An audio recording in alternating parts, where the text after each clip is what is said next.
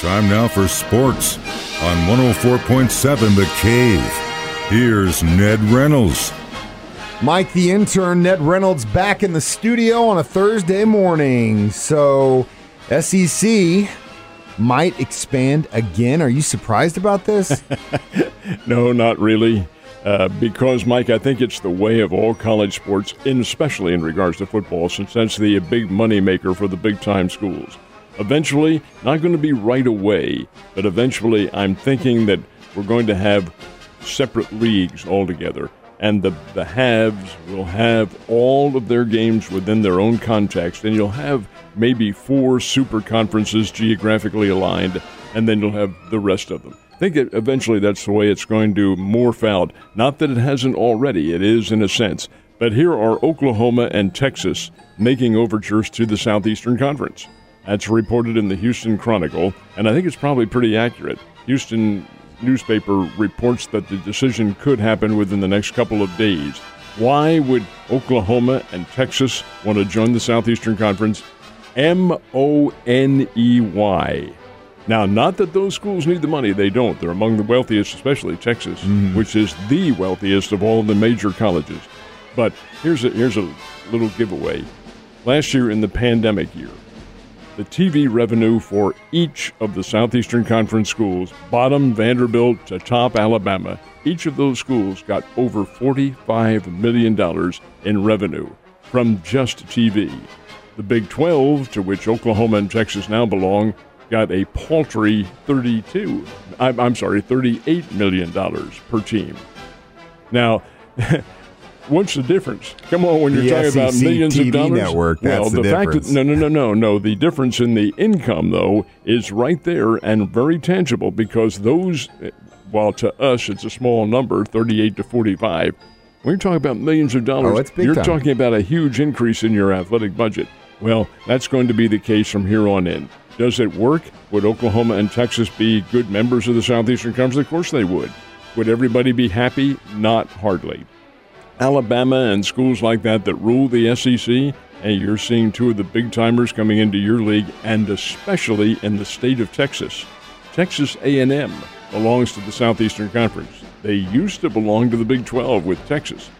Texas A&M got out of that conference for 2 reasons. Number 1, the money, and number 2, was they wanted to be a separate identity from Texas, and now they would not be if that were the case. So there are a lot of little barriers to cross before all this happens. I think it'll be interesting. Is there a limit to the teams in a conference? There is not. There is no legislated limit as such, and that's why I'm thinking that somewhere, maybe not in my lifetime, but sometime in the, relatively speaking, near future, we're going to see super conferences. Man, wow. But like you said, and I think you're right on the money, it all comes down to money. Who is the not-so-new addition to the Chiefs, sir? Well, he isn't new at all. They're going to re-sign and have already, as a matter of fact, as of 2 days ago, Alex Okafor at defensive end. Some of this has to do with Frank Clark and his rather convoluted status with the club. But Okafor was released, not really signed with anybody, obviously not, because the Chiefs have re-signed him, and he can do the job. Okafor's not a kid. He's 30 years old, has had injury problems, and as long as he stays healthy, he's a pretty doggone good pass rusher. This is also brought about by the fact that the Chiefs did not get Melvin Ingram. He went to the Pittsburgh Steelers. But nonetheless, I think a signing of Okafor is pretty good. And we'll definitely be able to ask Mitch about that tonight at our Chiefs Happy Hour Riff 5 to 7. You can get your tickets still online, 1047thecave.com, or you can just get them at the door if you want to come through. It's always a blast. Speaking of which, it was 59 years ago today, and historic first in sports, Ned. What was it? It's the PGA National Championship, which back then was always the last of the major golf tournaments. Now it's the first. They play it in May. But the PGA National Championship was at the Aronimink Country Club, which is just outside Philadelphia. And one of the competitors, this is 1962, now that's how long ago this has been. One of the competitors was a South African player named Gary Player, who is still competing today. This is incredible. He's a genetic freak. The guy is in his mid-80s now, still out there. Now, he's not necessarily competitive anymore as such, but he still shows up to all his dates and still plays and still keeps his physical fitness regimen going. He is really remarkable. Anyway, Gary Player won that event, beat Bob Goldby by a couple of strokes at a Runnymede, and Gary Player became the first non-resident of the United States to win the PGA National. That was 59 years ago today. Man, I can't believe you've been keeping a journal that long so you can remember these things. Were the Cardinals able to take the series against the Cubs? Well, it's not over yet because they play again later today. That's true. 4 games. But the Cardinals did win last night, although they blew it in the 9th inning again. Had a 2-1 lead in the 9th, and the Cubs came back to tie the game and send it into extra innings. And, of course, in extra innings in Major League Baseball for this year, and probably this year only, you have the runner automatically on second base. Well, the Cubs ran themselves right out of their 10th inning rally with some really faulty base running. And the Cardinals were able to escape without any runs being scored.